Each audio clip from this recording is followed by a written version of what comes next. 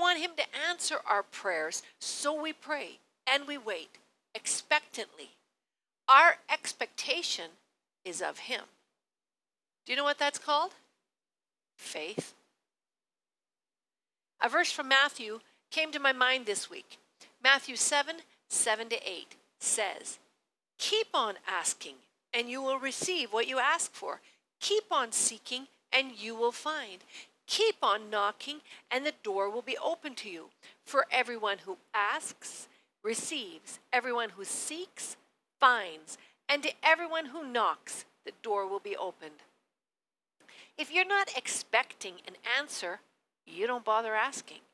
If you don't expect to find something, you don't bother seeking it. If you're not expecting to find someone home, you don't go to the door and knock. Well, friends, I'm expecting an answer from God, so I'm asking. I'm expecting to find something he wants me to find, so I am seeking God's direction. I'm expecting the presence of God, so I am knocking. Are you with me? Amen. James 3 tells us not to ask with wrong motives. And then the Lord's Prayer reminds us to pray the will of God. And if we agree with the Word of God, we are praying for things he promises to us in his Word. What is the promise you are holding on to or waiting for? For some, it's healing. For others, it's provision.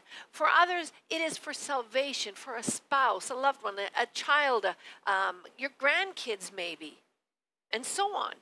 Well, then, we ask, we seek, we knock, and we wait expectantly for God to answer. What are you waiting for? I think sometimes we can say, well, Lord, here's my list, A, B, C, D, all the way down. But are we asking and seeking and knocking for what he wants us to pursue? On Wednesday evening, as Joel mentioned, we have Bible studies at 6:30 at Rhonda's place, and it's great. Rhonda selected an awesome video for us this past week, and it was a discussion from Dr. Tony Evans. He used the scripture from Isaiah 58 about genuine fasting, fasting God's way. And I encourage you to read it on your own. But one line I wrote down was that fasting is giving up a craving of the physical for a spiritual benefit. I've never actually fasted speeding before, so I can't tell you how that works in my life. I've got tickets to prove it. But I have really been craving a steak. Anyways, we'll move on. I encourage you to read that chapter, as I said, and pray about what it is that God wants you to fast. Isaiah 58 verse 11 is right in the middle of what we read in that chapter. And it says, "The Lord will guide you continually, giving you water when you are dry and restoring your strength." That was exciting to me. This week. Because part 2 of the series, What Are You Waiting For?, is that we can expect direction. Expect direction. Direction is defined as the path that something takes or the path that must be taken to reach a specific place. One takes direction from a guide or someone leading them. So when I expect direction from God, I must also submit to his guidance on that path where he leads me. And seriously, the music, when Dan picked the music and did the music, he didn't know what I was going to be preaching. And then when Joel said what he said, he didn't know what I was going to be preaching. But yeah, God sometimes leads us out into the ocean like he did Peter, where it's scary. I love how clearly Isaiah 30 verse 21 speaks about God's direction for us. It says, "Your own ears will hear him. Right behind you, a voice will say, 'This is the way you should go, whether to the right or to the left.'" If we are listening, this is the way God gives us direction. Even when it comes to this fast, ask the Lord how to fast and what to fast for. He will direct you. He will tell you. This is one of the things I'm waiting for. I think we should all be waiting for direction. direction for our lives, for our focus, for our goals. I'm not just speaking about locational direction either. But since I mentioned that, I'll tell you this. If you know me very well, you'll know that in the natural, I am directionally challenged. I don't think that's speaking a curse on my life either. It's just admitting the facts. I am very reliant on whoever invented GPS. Thank you for that. I really appreciate that. As a kid, I remember my mom sitting in the front seat of the car and telling my dad where to go when she's looking at a map or whatever. She is very good with directions. And so I tried that with my first husband. It didn't go so well, especially when we were in LA. It didn't go well at all. And so I'm so glad for navigational systems in our cars and on our phones. My husband, Dan, who is older than I am, I had to check with him and confirm that what I read was actually right about when GPS first came out. I read the story about a lady who bought a new car, and it was fully loaded with all the new high-tech stuff back then.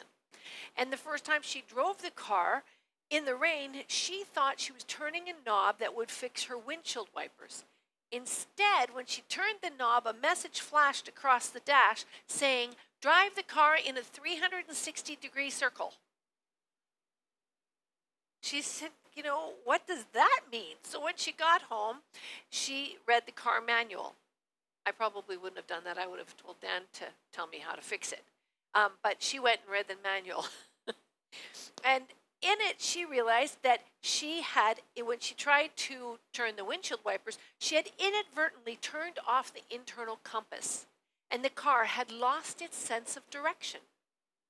To fix the problem, the car had to be driven in a full circle, pointed north, and then the compass had to be reset. We are like that. And Dan did confirm that that is actually what had to happen to reset those initial GPSs. But we're like that.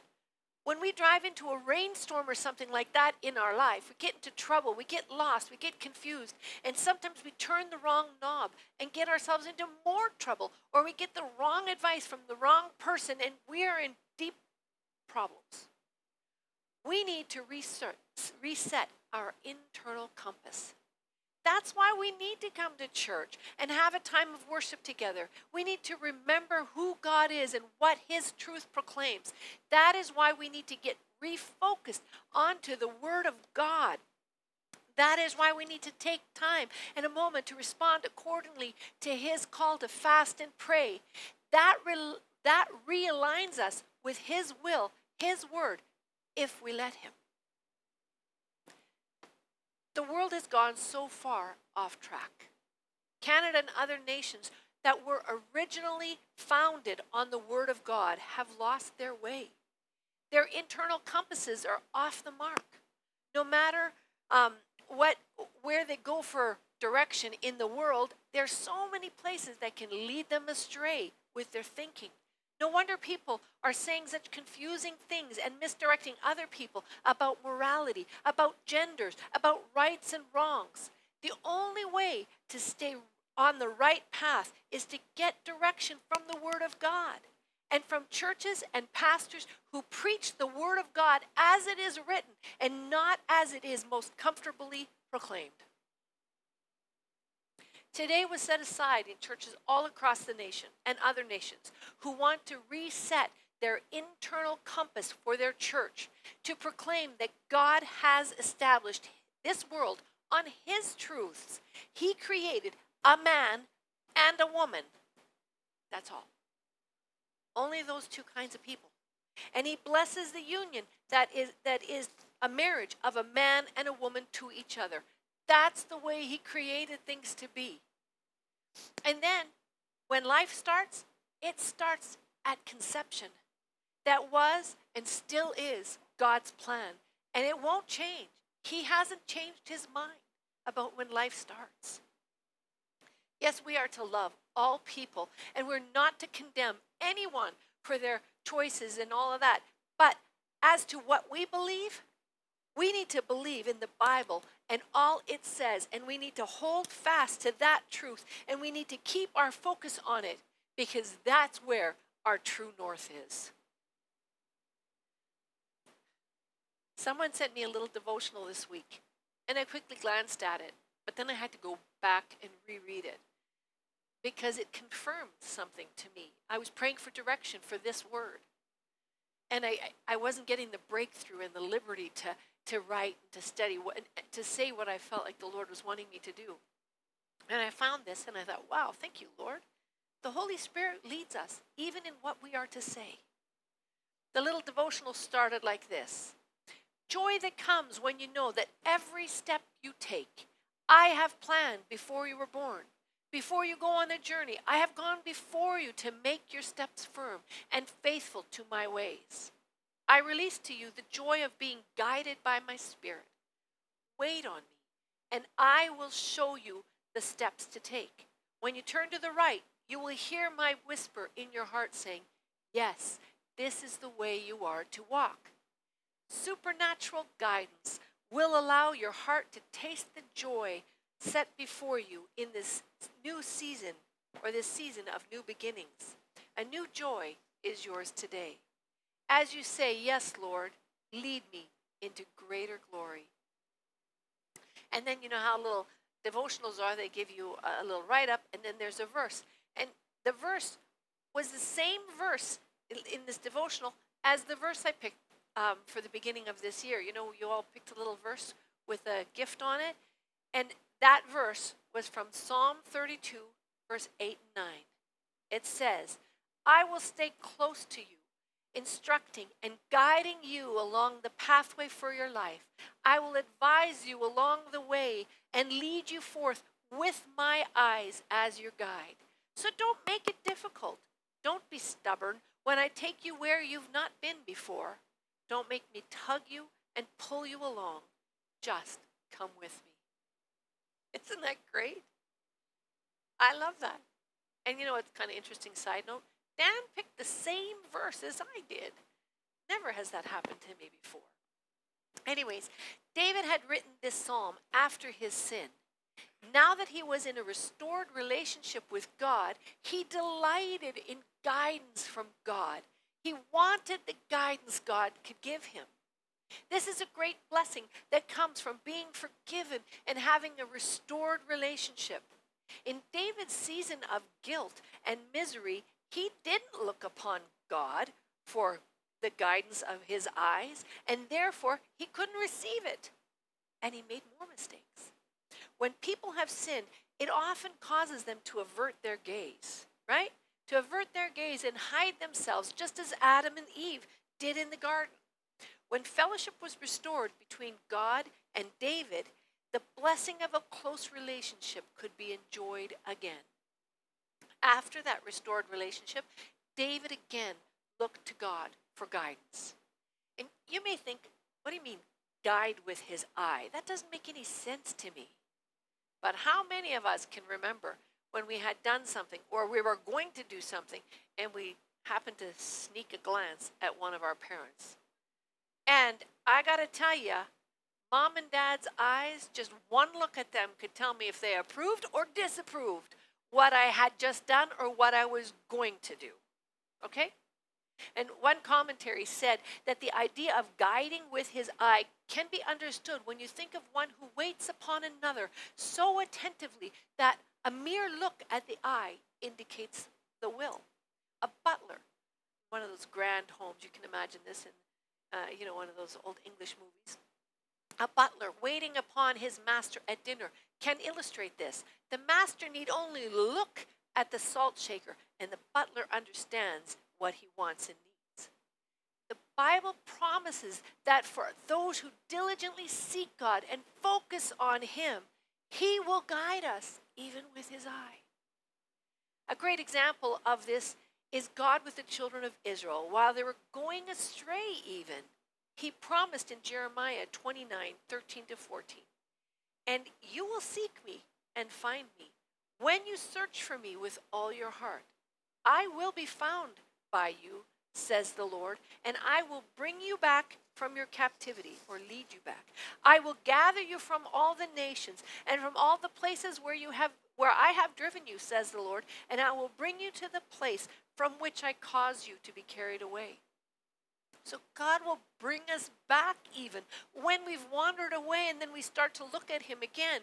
He will bring us back. He promises us direction when we seek him. Even if we've stopped seeking him and now we start again, he'll pick up right where we left off. I love the verse I found as well about going astray and then returning to him in Psalm 37, 23 to 24. The Lord directs the steps of the godly. He delights in every detail of their lives. I love that. He delights in every detail of their lives. Though they stumble, they will never fall, for the Lord holds them by the hand. If your child falls, you don't pull your hand away. Your hand stays there until your child grips that hand again. God promises direction. So I am expecting direction. Even when we have misstepped, he can gently bring us back and guide us again. How about you? Have you ever misstepped? Do you need direction in some area, in every area of your life? He is concerned about every detail. Last week in part 1 of What Are You Waiting For? I talked about expecting to enjoy the cup and the bread of communion with the Lord one day in eternity. So we are to expect eternity. That's the end goal of where we want to be led. And now along the way, we can expect direction. Because the Bible tells us he wants to direct us, but also in 2 Peter 3 verse 9, it says that the Lord is not slow in doing what he promised, the way some people understand slowness. But God is being patient with you. He does not want anyone to be lost. That's why his hand is always outstretched when we stumble. So he shows us the way to go. He gives us direction on how to live and where to go. That is God's plan. His promise is to show us the way so none of us would be lost or left behind. Because he doesn't want that. God is so willing to give direction to our lives that he sent us Jesus. And Jesus not only said that he was the truth and the life, what did he say? He said in John 14:6, I am the way, the truth, and the life. That excites me. So if you need direction in any area of your life, and by the way, we all need direction, and we need direction repeatedly throughout our journey here on earth. And in faith, we can expect direction from God. Now, there's a couple things we need to know. Number one, how do we know God will direct us? That's a good question, isn't it? How do we know God will actually direct us? Well, the Bible tells us he will direct us. That's how we know he will direct us. The Bible tells us. One of the most quoted scriptures in all of the Bible is from Psalm 23. And it says, the Lord is my shepherd. I have all that I need. He lets me rest in green meadows and leads me beside peaceful streams. He renews my strength. He guides me along right paths, bringing honor to his name. Even when I walk through the darkest valley, I will not be afraid, for you are close beside me. David said that his shepherd and ours leads us, guides us to lovely places. Who wouldn't want to go to green meadows and peaceful streams? But even when he leads us to some places that are darkest valleys, and I know some of us here have been through darkest valleys, he is with us, and he promises that he's there with us. Psalm 37, verse 23 says, the Lord directs the steps of the godly. He delights in every detail of their lives, whether it is the green meadows, the peaceful streams, or the darkest valleys. That is the promise from the Lord, to direct our steps, whether it's in small decisions or big decisions that we make in life. Every decision that we make about direction, he will lead us in. Examples of God's leading the people in Scripture go right from the beginning to the end of the Bible and continue today. God led Abraham away from his home, and then he made a covenant with him when Abraham followed. not knowing where he was going to go. And then he led the children of Jacob to Egypt to save them from the famine. And then he led the children of Israel to the promised land out of Egypt. Then in the New Testament, Jesus led his disciples while he taught them and gave them a living example, living direction of how they should live. His life confirmed his instructions. So that tells me that God will confirm his direction in our life and his instructions to us. In 2 Samuel 7, we see David praying, and he asks God to confirm the promise he made to David and his descendants. And you know David's life. God made that promise to him, and even after David died and his descendants came, and some of them did not obey God's laws. Some of them even led the children of Israel into sin, but God stayed true to his promise to them. And then in the story of Gideon asked God for confirmation, and God gave it, because God asked Gideon to do something that was hard for him. And just to be sure, Gideon wanted confirmation, and God confirmed the word. And then he took the steps to follow and obey the direction, and God gave him a victory in battle. He did it God's way. Mark 16, verse 20 says, "And the disciples went everywhere and preached, and the Lord worked through them, confirming what they said by many miraculous signs." There are many ways God confirms his guidance to us. We just need to keep our eyes and ears open to him, and wait on him and ask him. It doesn't hurt for you to ask him to confirm his word. He will do it. Number 2, how do we follow his directions? Okay, the Bible says God will give us directions. How do we follow it? That's a big subject. I found so much in the Word of God about this, and you can look it up yourself too. But let's start with Proverbs 3, 5, and 6. It shows us a couple of things in just that one portion. Trust in the Lord with all your heart, and lean not on your own understanding. In all your ways acknowledge him, and he shall direct your paths. Don't fall into a trap of just doing or going to what feels good or what feels right to you. Ask, talk to him, or in other words, acknowledge him, then trust him to direct you. Psalm 119 is another great chapter in the Bible telling us how to follow God's instructions. But it happens to be the longest chapter in the Bible, and it's so full of stuff. Wow, I read the whole thing more than once this week and thought, how am I going to share this? I'm not going to read it all. Go home and read it yourself. But I do want to have a selection of verses, and there's key words that you'll notice as I read. Verse 1 says, "Joyful are people of integrity who follow the instruction of the Lord. Joyful are those who obey his laws and search for him with all their hearts. I told you my plans, and you answered. Now teach me your decrees. Help me understand the meaning of your commandments, and I will meditate on your wonderful deeds." I love those two verses that tell us that we can tell our plans to God, and then we need to be open to him to teach us and to show us a better way.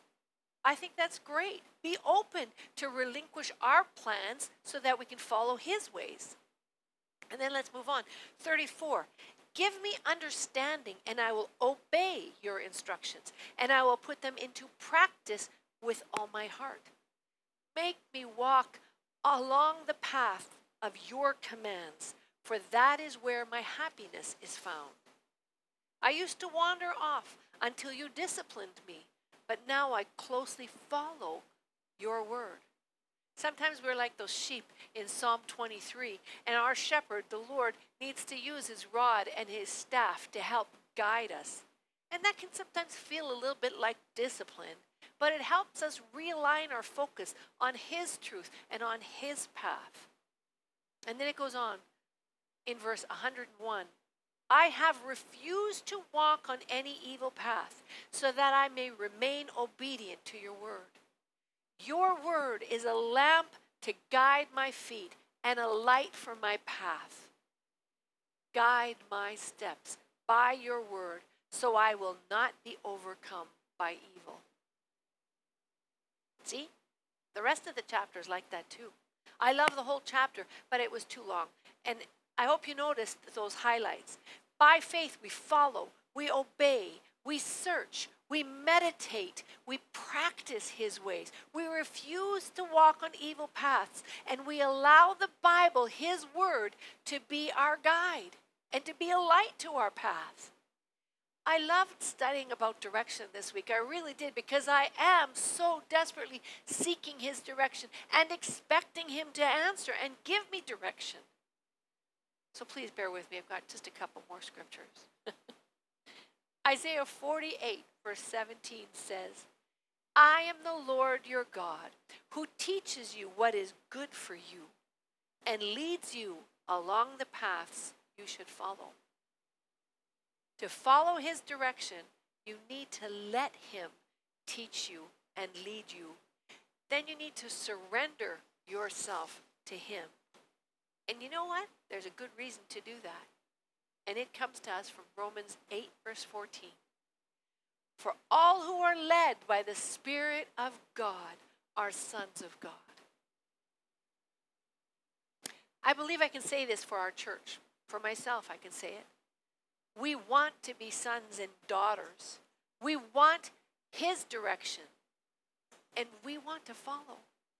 So we need to expect direction, my friends. In everywhere, every aspect of your life. Ask, seek, knock, until he gives you the directions that will take you into the perfect plans he has for you. And then when he directs you, trust him. And don't make it more difficult for yourself. Don't be stubborn when he takes you to places you haven't gone before. Or don't make him tug you along and pull you along. Just follow. In every detail of your life, every detail, nothing is not important to him. Every detail is important to him. Trust him.